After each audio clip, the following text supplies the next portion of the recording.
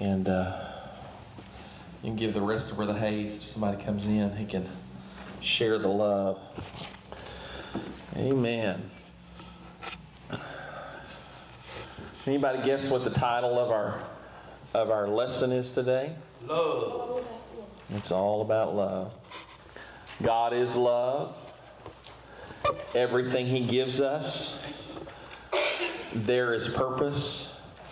There is a proper way to see it. There's a proper orientation.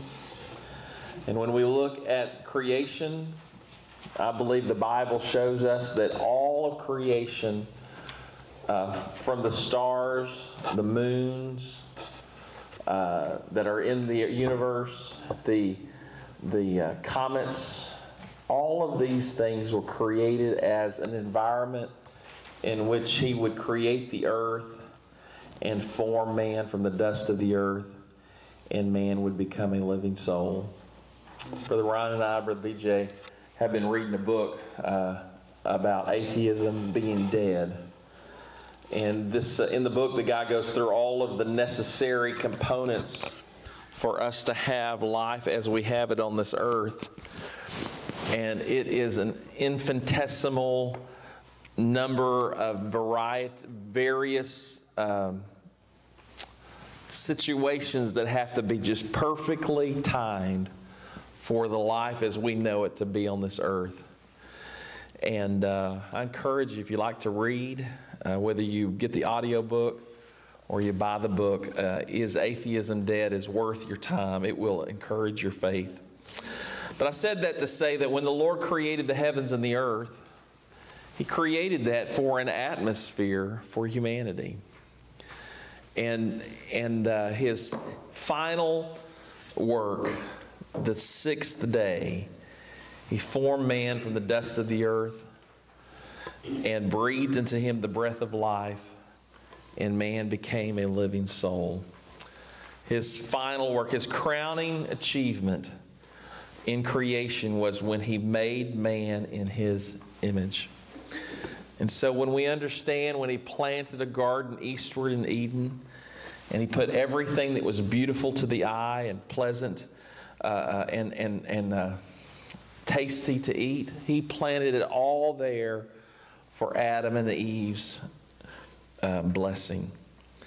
And from there you see, I believe even the tree of knowledge and good and evil, God planted that in the garden out of love. Yes, sir. Everything God has done, it is from a position of love. Last week I had a stool up here. I neglected to bring it in here today. But it's important to see the Word of God properly. Some people do not see the Scripture from a view of love. And so they see God as some authoritarian dictator that's looking to zap people at any mistake they make. And they look at other people that way, and they may even see themselves in that light. But it is so important for us to understand that God that we serve is a God of love. He loves you. I want you to say that with me. God loves me. But for us to position ourselves in a place where we receive the ultimate benefit of His love is in a relationship where we love God. We love God because He first loved us. And so it's so important for us to do that. Last week I read from Deuteronomy. I'm just kind of introducing today's lesson by just overviewing what we talked about last week. That when the Lord gave commandments to the Israelites, He told them in verse 5, "And thou shalt love the Lord thy God with all thy heart, with all thy soul, and with all thy might." And that is the proper disposition we must have toward God, is to love Him with all that we have. How many of you know there's a lot of stuff that fills our life? We have sports, we have hobbies, we have things that we may collect. There may be cars we like to drive. There may be clothes we like to wear. And it is very easy to become obsessed with things like that. Anybody be honest and say you've been obsessed about different things before? Not necessarily bad. Yes. There are things that are perfectly harmless, put in the wrong position, can become a distraction and a detriment to your walk with God. Right? That's right. There's nothing inherently wrong with a donut. Right? But you can kill yourself with a donut. Right? There's nothing inherently wrong. I used to have a friend, and a wonderful fellow. I called his went by Richie Byford, and I think 12 months out of the year, if he wasn't hunting, he was getting ready to hunt.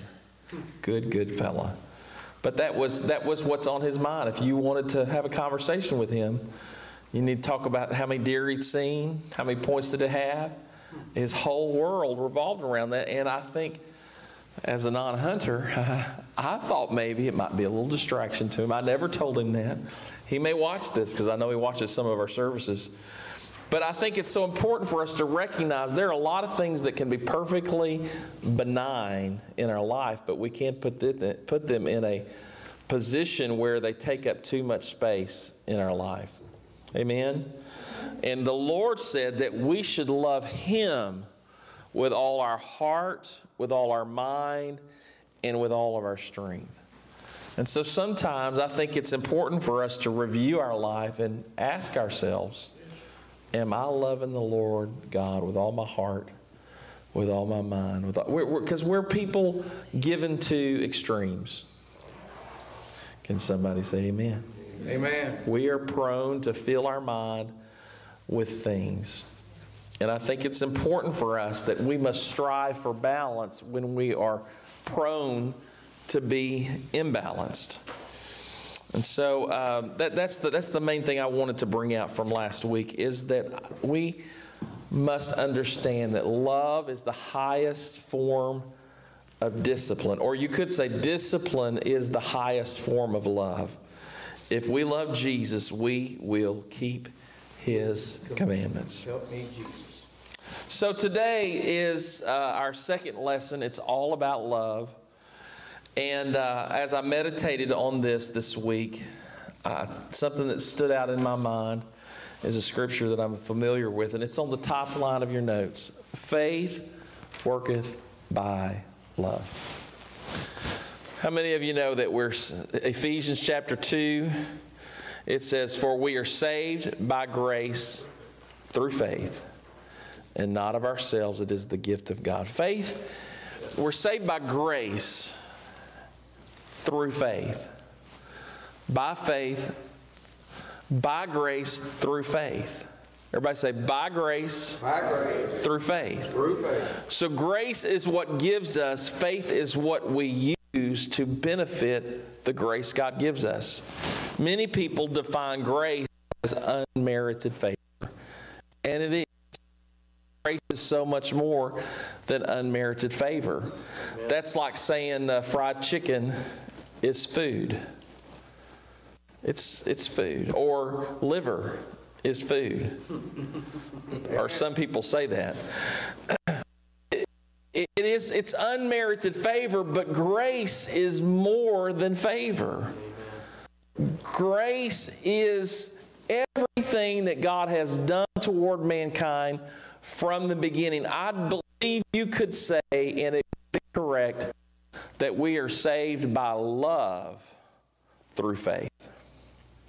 Because is there a more unmerited thing that God gives us than His love?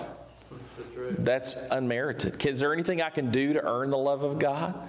Agape love. We know there's different kinds of love in the New Testament.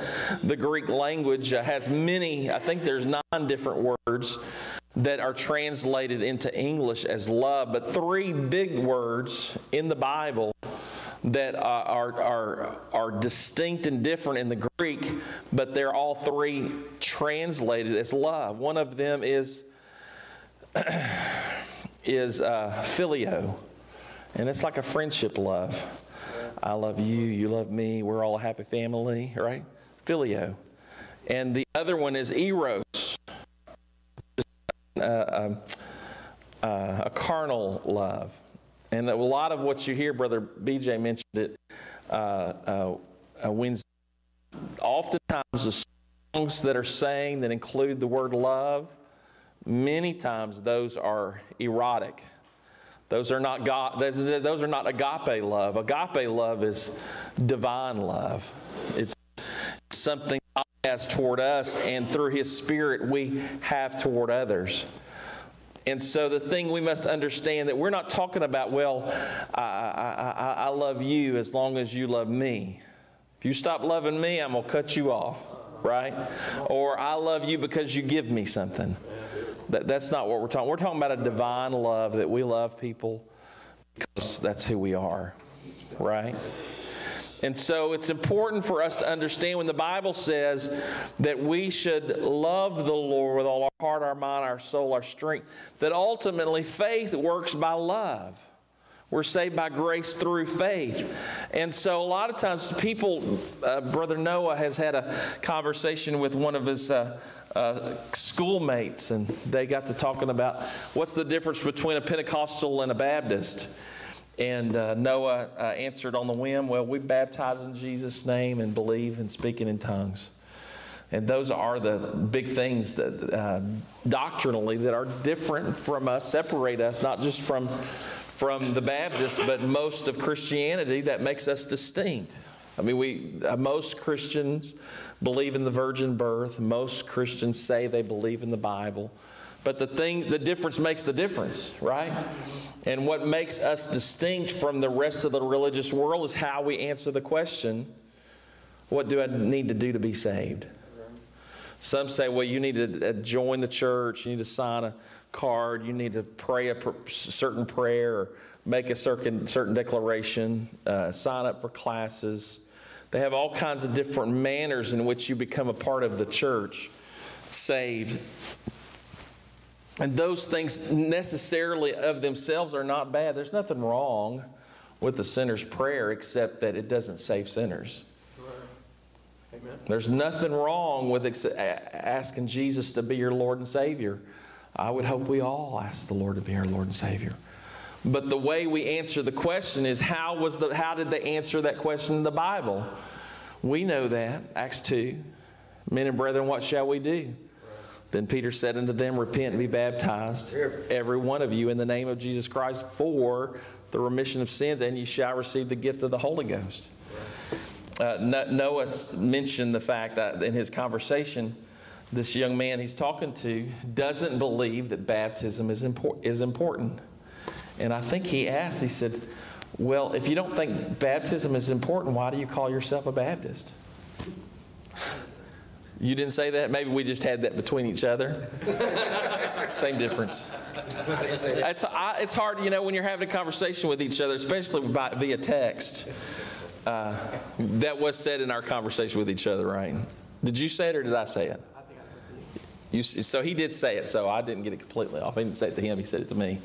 How is it that you call yourself a Baptist and don't believe baptism is important? Right? We know the Bible that baptism is essential. He that believeth not, how do you know you don't believe? You don't get baptized. That's right. Right? Every place they went, the apostles went, they went forth preaching, they went forth teaching, and they went forth baptizing. Yes. Here is water, what doth hinder me? They understood, they put an impetus, an importance on being baptized. And we know they did it in the name of Jesus. Nowhere in the Bible did people baptize in the titles Father, Son, and the Holy Ghost. Why? Because they knew the name of the Father.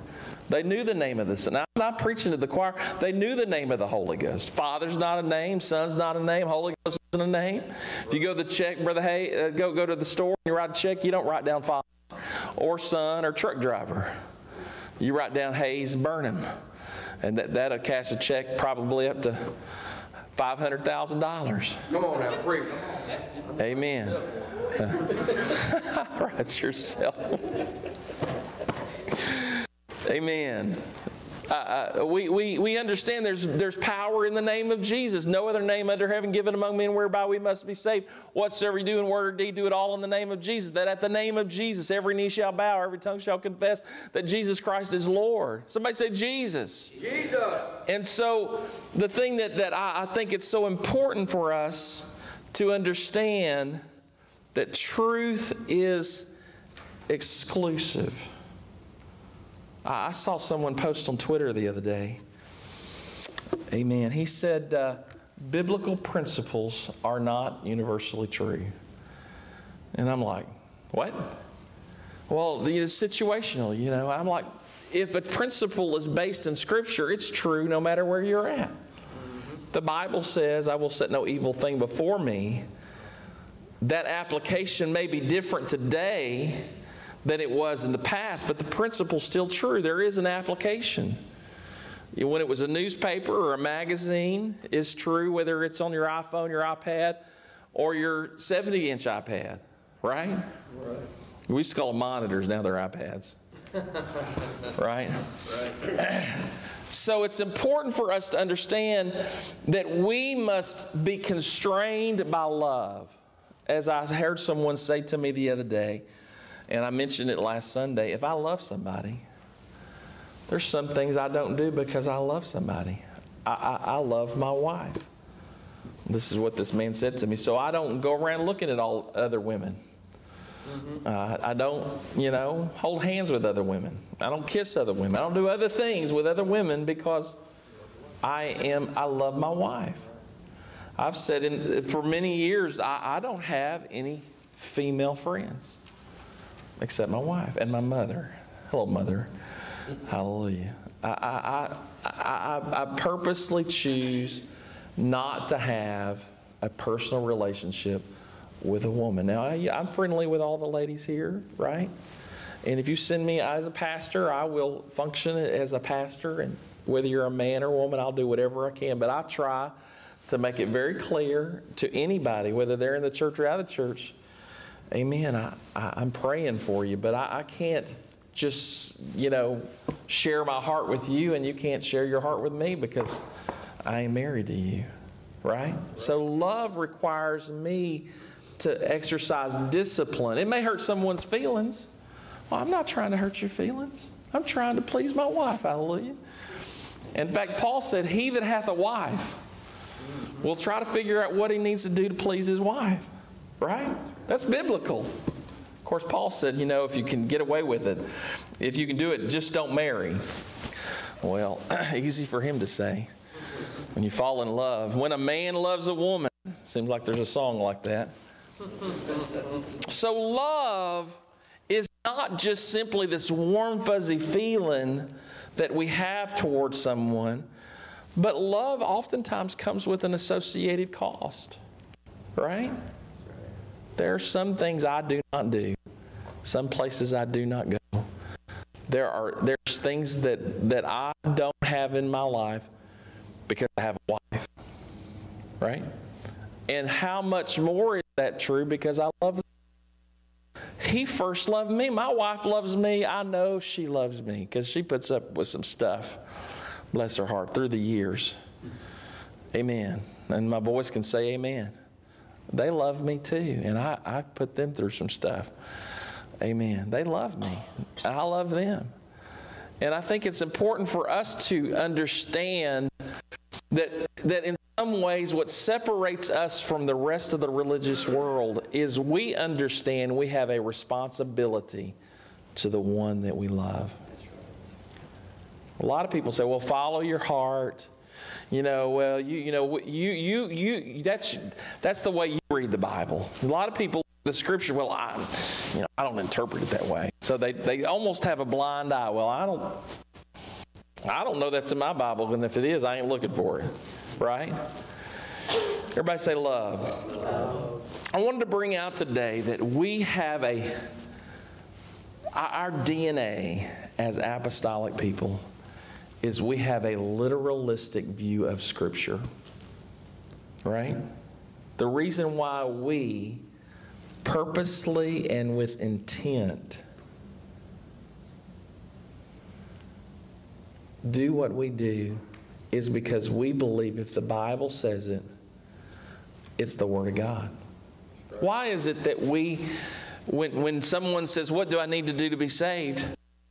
Say, the Bible says, you need to be baptized. We don't get a cup of water and sprinkle it on them. We don't get a bottle of water and pour it on them. The Bible says baptize. We know that the word for baptism in the Greek is baptizo. And we know that the Greek word baptizo, that is translated baptism, means to fully immerse. It means to put all the way under. Jesus, when he was baptized in the river, they didn't splash water on him. Jesus himself was fully immersed in the water. When he came up out of the water, the Spirit descended on him like a dove. And there was a heavenly utterance that said, this is my beloved Son. We read that. That's how Jesus got baptized. We read in the Scripture, they went down in the river, they went down in the water. So we know the Bible says they were baptized. They went all the way under. So we don't pour water on people. We don't sprinkle them with water. We view the Scripture as literally true. And if the Bible says you need to be immersed in the water, we're going to immerse you in water. And when we do it, we don't do it just any old way. We do it in the name of Jesus Christ. Why do we do that? Because that's what the Bible says. Everyone in the Bible that was ever baptized by the apostles, they were baptized in the name of the Lord Jesus Christ. Paul himself, testifying of his religious experience, his conversion, he was told, arise and be baptized, calling on the name of the Lord, washing away your sins. Sounds important to me. How many of you want your sin washed away? How many remember when your sins were washed away? Peter says it too. Every one of you in the name of Jesus Christ for the remission of sins. We know because of what the Scripture says, baptism isn't simply an outward show of an inward work. Baptism is a part of the John 3, except a man born of the water and of the Spirit, he cannot see or enter the kingdom of God. Do you want to see the kingdom? You want to enter the kingdom? Then you need to be born of the water and the Spirit. Brother Noah mentioned that when he shared that with his friend said, well, the water is natural birth. Well, that's true. When a person is naturally born from their mother, they are in a water world. They are born of water, and when they come out and they're born, what do? They take a breath. Natural birth is water and spirit. And in the same way, to be born again, you must be born of water and of spirit. Water is baptism. Spirit baptism is the infilling of the Holy Ghost. And so Jesus, and that's what Nicodemus says. Can a man enter into his mother's womb a second time and be born? If you could, it would be water and spirit. But all the mothers are glad that their 40-year-old son doesn't have to enter back into her womb and be born, because it's the river, it's a stream, it's a baptismal. You go completely under the water. Why? Because that's what the Bible says. So we have a very literalistic view. In the Bible, we know 4 different times in Scripture that when someone was filled with the Holy Ghost, beginning with the first time, and when the day of Pentecost was fully come, they were all in one place in one accord, and suddenly there came a sound from heaven as of a rushing mighty wind. It filled all the house where they were sitting, and there appeared unto them cloven tongues like as a fire, and it set upon each of them, and they were all filled with the Holy Ghost and began to speak with other tongues as the Spirit gave them utterance. Oh, wow, speaking in tongues. That's what the Bible says. Acts 8, the Bible says that they believed. The Bible says that there was great joy. The Bible says they were healed. The Bible says the devil was cast out of them. The Bible says they all had been baptized, but they didn't have the Holy Ghost yet. I believe that's literal. That means you can have faith. You can have joy. You can be baptized in water in the name of Jesus. But if you haven't received the Holy Ghost isn't a separate and distinct experience. Why do I believe that? Because that's what the Bible says. And we can know that when they laid their hands upon them, something supernatural happened because Simon wanted to give money so that when he laid hands on people, they did it. We can know what happened. Read Acts 10. The Gentiles. The Gentile, Nicodemus, Cornelius was said, send for Peter. He'll tell you what you need to do. And the only thing Peter commanded them to do was to be baptized in the name of the Lord. So even though they spoke with tongues, the Bible says that the Jews that were with Peter, they knew the Holy Ghost had fallen on the Gentiles because they heard them speak with tongues. So we know they spoke in tongues, but even though they spoke in tongues, Peter didn't just say, well, you could get baptized. The Bible says he commanded them to be baptized. So there again, they were baptized. Acts 19, Paul himself, the writer of Romans, Galatians, Ephesians, Philippians, Colossians, the writer of many of the New Testament epistles, when he came to Ephesus, where he later wrote the epistle of the Ephesians, we know how the Ephesians got saved. Were the Ephesians saved by grace through faith? Yes, all of us are saved by grace through faith. That's the theology of salvation. But we know the experience of salvation was that when Paul came to them, he says, have you received the Holy Ghost since you believed? Right. What are you talking about? He said, and how were you baptized? He rebaptized them. Today, if that happened, well, I was baptized just like Jesus was. People love to argue theology, but these people, they received the Word, they believed the Word, they obeyed Paul when he baptized them, rebaptized them in the name of Jesus Christ. And then he laid hands on them, and what happened? They spoke with tongues and prophesied.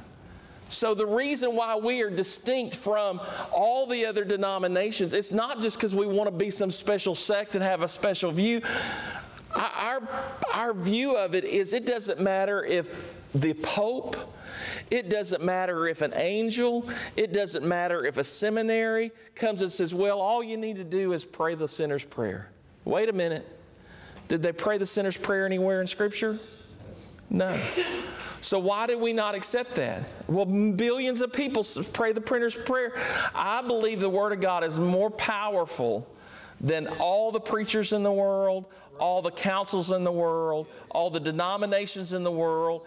It doesn't matter who does it that way, but what does the Scripture say? Let God be true and every man a liar. Our purpose isn't to call other people a liar. Our purpose is to stand forth and say, I want to do it the Bible way, not the Baptist way, not the Methodist way, not the Catholic way, not my grandma's way. I want to do it the Bible way. Now, a lot of times people say, well, are you saying all those people are going to go to hell? I'm not the judge. I think there are going to be apostolic people, the preacher gets up and puts them in heaven, and we're going to get to heaven, they're not going to be there. Not to mention all the other denominations that put everybody in heaven. At the end of the day, it is judging if we look at someone and say, I mean, there's some people, if anybody made, they made it, right? But at the end of the day, that's not our place. I don't get to say anybody gets to go to heaven. Right. And I'm not to say anybody gets to go to heaven. God is the ultimate judge.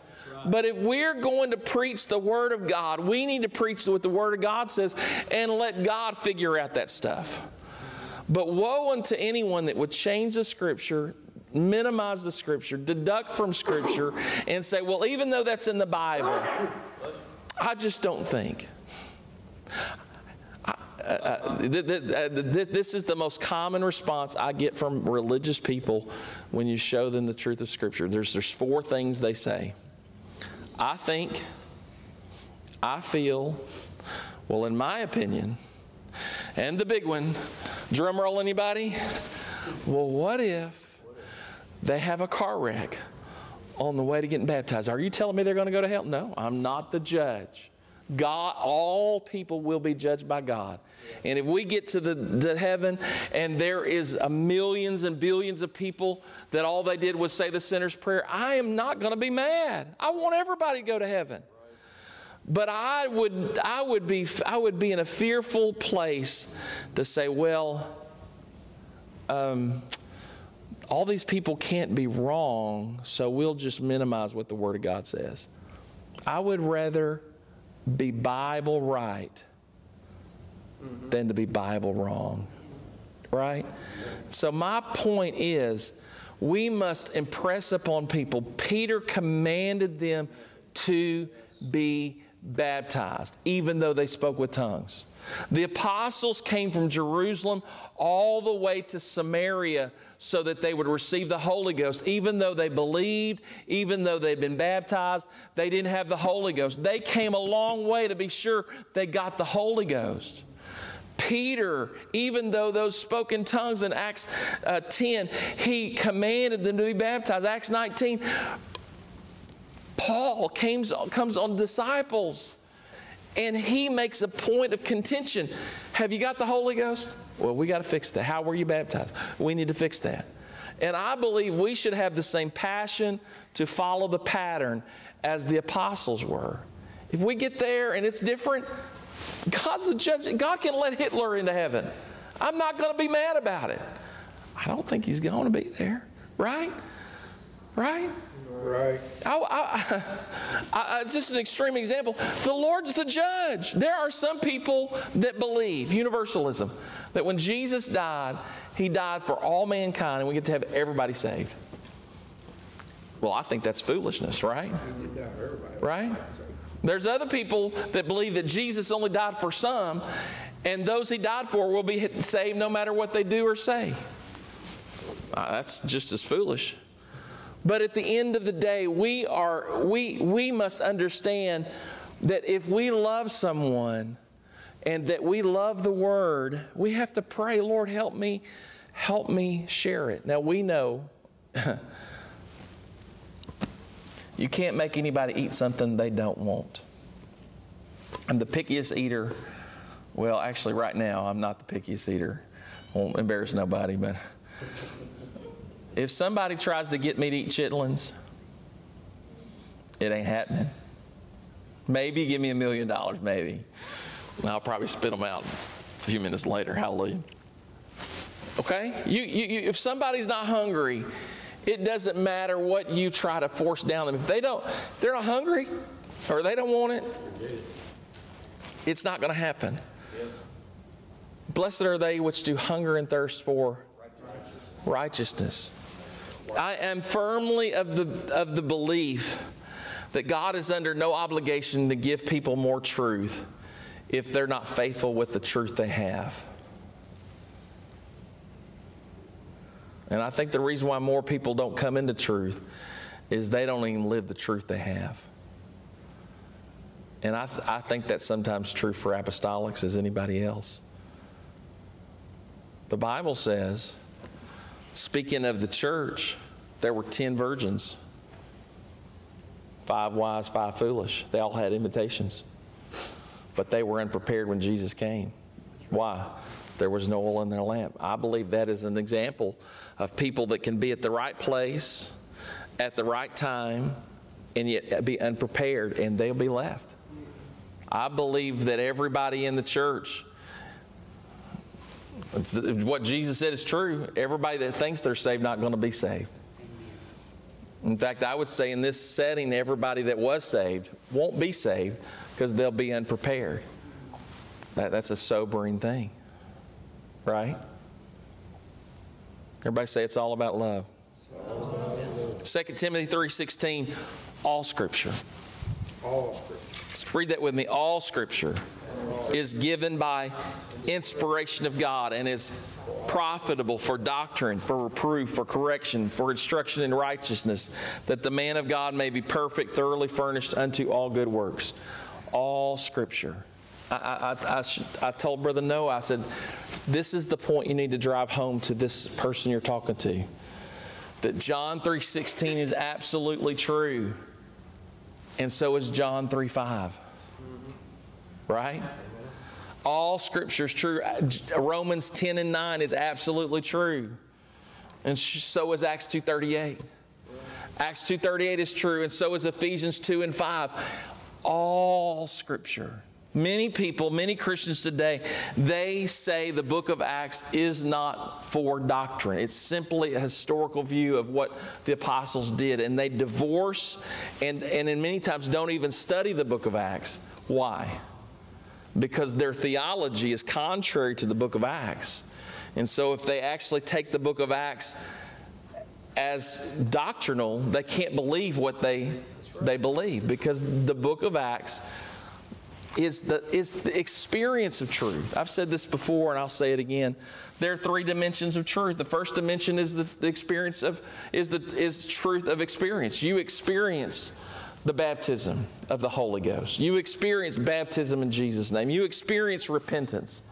And it's powerful. How many remember when you were, maybe many times, you repented of your sins? Was it incredible? Was it awesome? Baptized in Jesus' name, you remember that? Was it awesome? Yes? When you were filled with the Holy Ghost. That is the first dimension of truth. But the second dimension of truth is vital. The second dimension of truth is the doctrine of the experience. When you understand that when you get the Holy Ghost, that's the Spirit of truth. When you get the Holy Ghost, that's the Comforter. When you receive the baptism of the Holy Ghost, you speak in other tongues. That's not just for that moment on that Sunday morning when you receive the Holy Ghost spoken tongues. That is for your everyday life of prayer, so that when you don't know how to pray as you ought, the Spirit maketh intercession and the Spirit prays through you according to the will of God. The purpose of the Holy Ghost isn't just to say, I got the Holy Ghost. The purpose of the Holy Ghost is to comfort you, to edify you, to pray through you according to the will of God. It should be something that happens for us all the time. I love you, I thank you, and hallelujah, I'm praying in the Spirit. Yes. Amen. That's the experience with the doctrine, and you marry your experience to the doctrine. It's powerful. But the third dimension, I believe, may be more vital than the first two. And it is the fellowship with those that have the same doctrine and the same experience. Many people have experienced the Holy Ghost. I was talking to someone recently that comes from a different denominational view, and the Holy Ghost is a secret. They have experienced speaking in tongues, and they don't talk about it. It's frowned on, right? I mean, they can't raise their hand. They surely wouldn't speak in tongues, right? And so they have to quench the Holy Ghost. And if you quench the Holy Ghost and you don't have anybody you can't talk about the doctrine. Nobody will even teach you about the doctrine. You can't fellowship in that experience. And so many times when someone experiences something spiritually, it dies.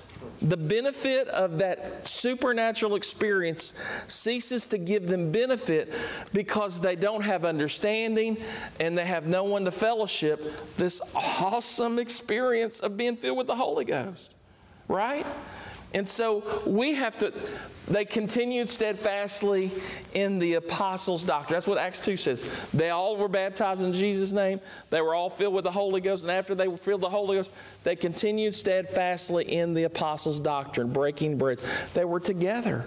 And that's the wonderful thing about being a part of an apostolic church, is that we have the same experience. You have an opportunity to be taught, to grow in your understanding of the Word of God from a Spirit-filled experience.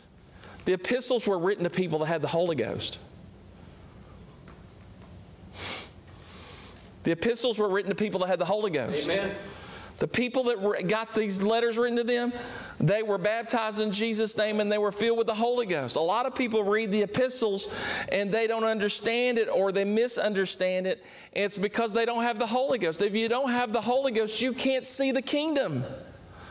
There's some things you'll never understand in the Word of God with just simply a firstborn mind. You got to have a born-again mind. And sometimes when you're talking to someone about Scripture and about doctrine, they can't see it because the Spirit of God, they don't have it inside. Amen? That's why you want everybody to get the Holy Ghost. Why? Because look what it does for you. Amen? I feel the presence of the Lord here right now. Amen. And I'm telling you today that we love the Word of God. And if the Word of God said wear purple shoes, amen, I'd be wearing purple shoes and I'd be telling everybody, pink's not good enough. I know pink's kind of close. Blue's close, red's close, but the Bible says wear purple shoes. We would have been away purple shoes at the door. Right? Because purple shoes is what you got to do. Right? And I think it's important to understand that we believe the Word of God implicitly. And if we're going to err on the side of, I want to do the Word of God. But it's all in the context of love. We don't do truth so we can judge other people. We don't do truth so we can be exclusive to ourselves and our own little club and our own little clique. No, we have a mandate. We have a commission that this wonderful blessing of truth that we have. God loves us. Yes. I heard someone say this the other day, that the Lord, all the things that had to happen for them to experience this. It's all these divine moments, and God brings us to a point, and you can say, out of all the people that could have this, I have this. Why do you have it? Because the Lord sees in you a hunger for truth, and God's going to feel hunger. Blessed are those which do hunger and thirst for righteousness. And we can operate with the confidence. I'm going to pray, Lord Jesus, help my family be hungry. Help my city be hungry. Help my friends be hungry. Lord God, bring a supernatural experience in them. Give them a dream. Give them a vision.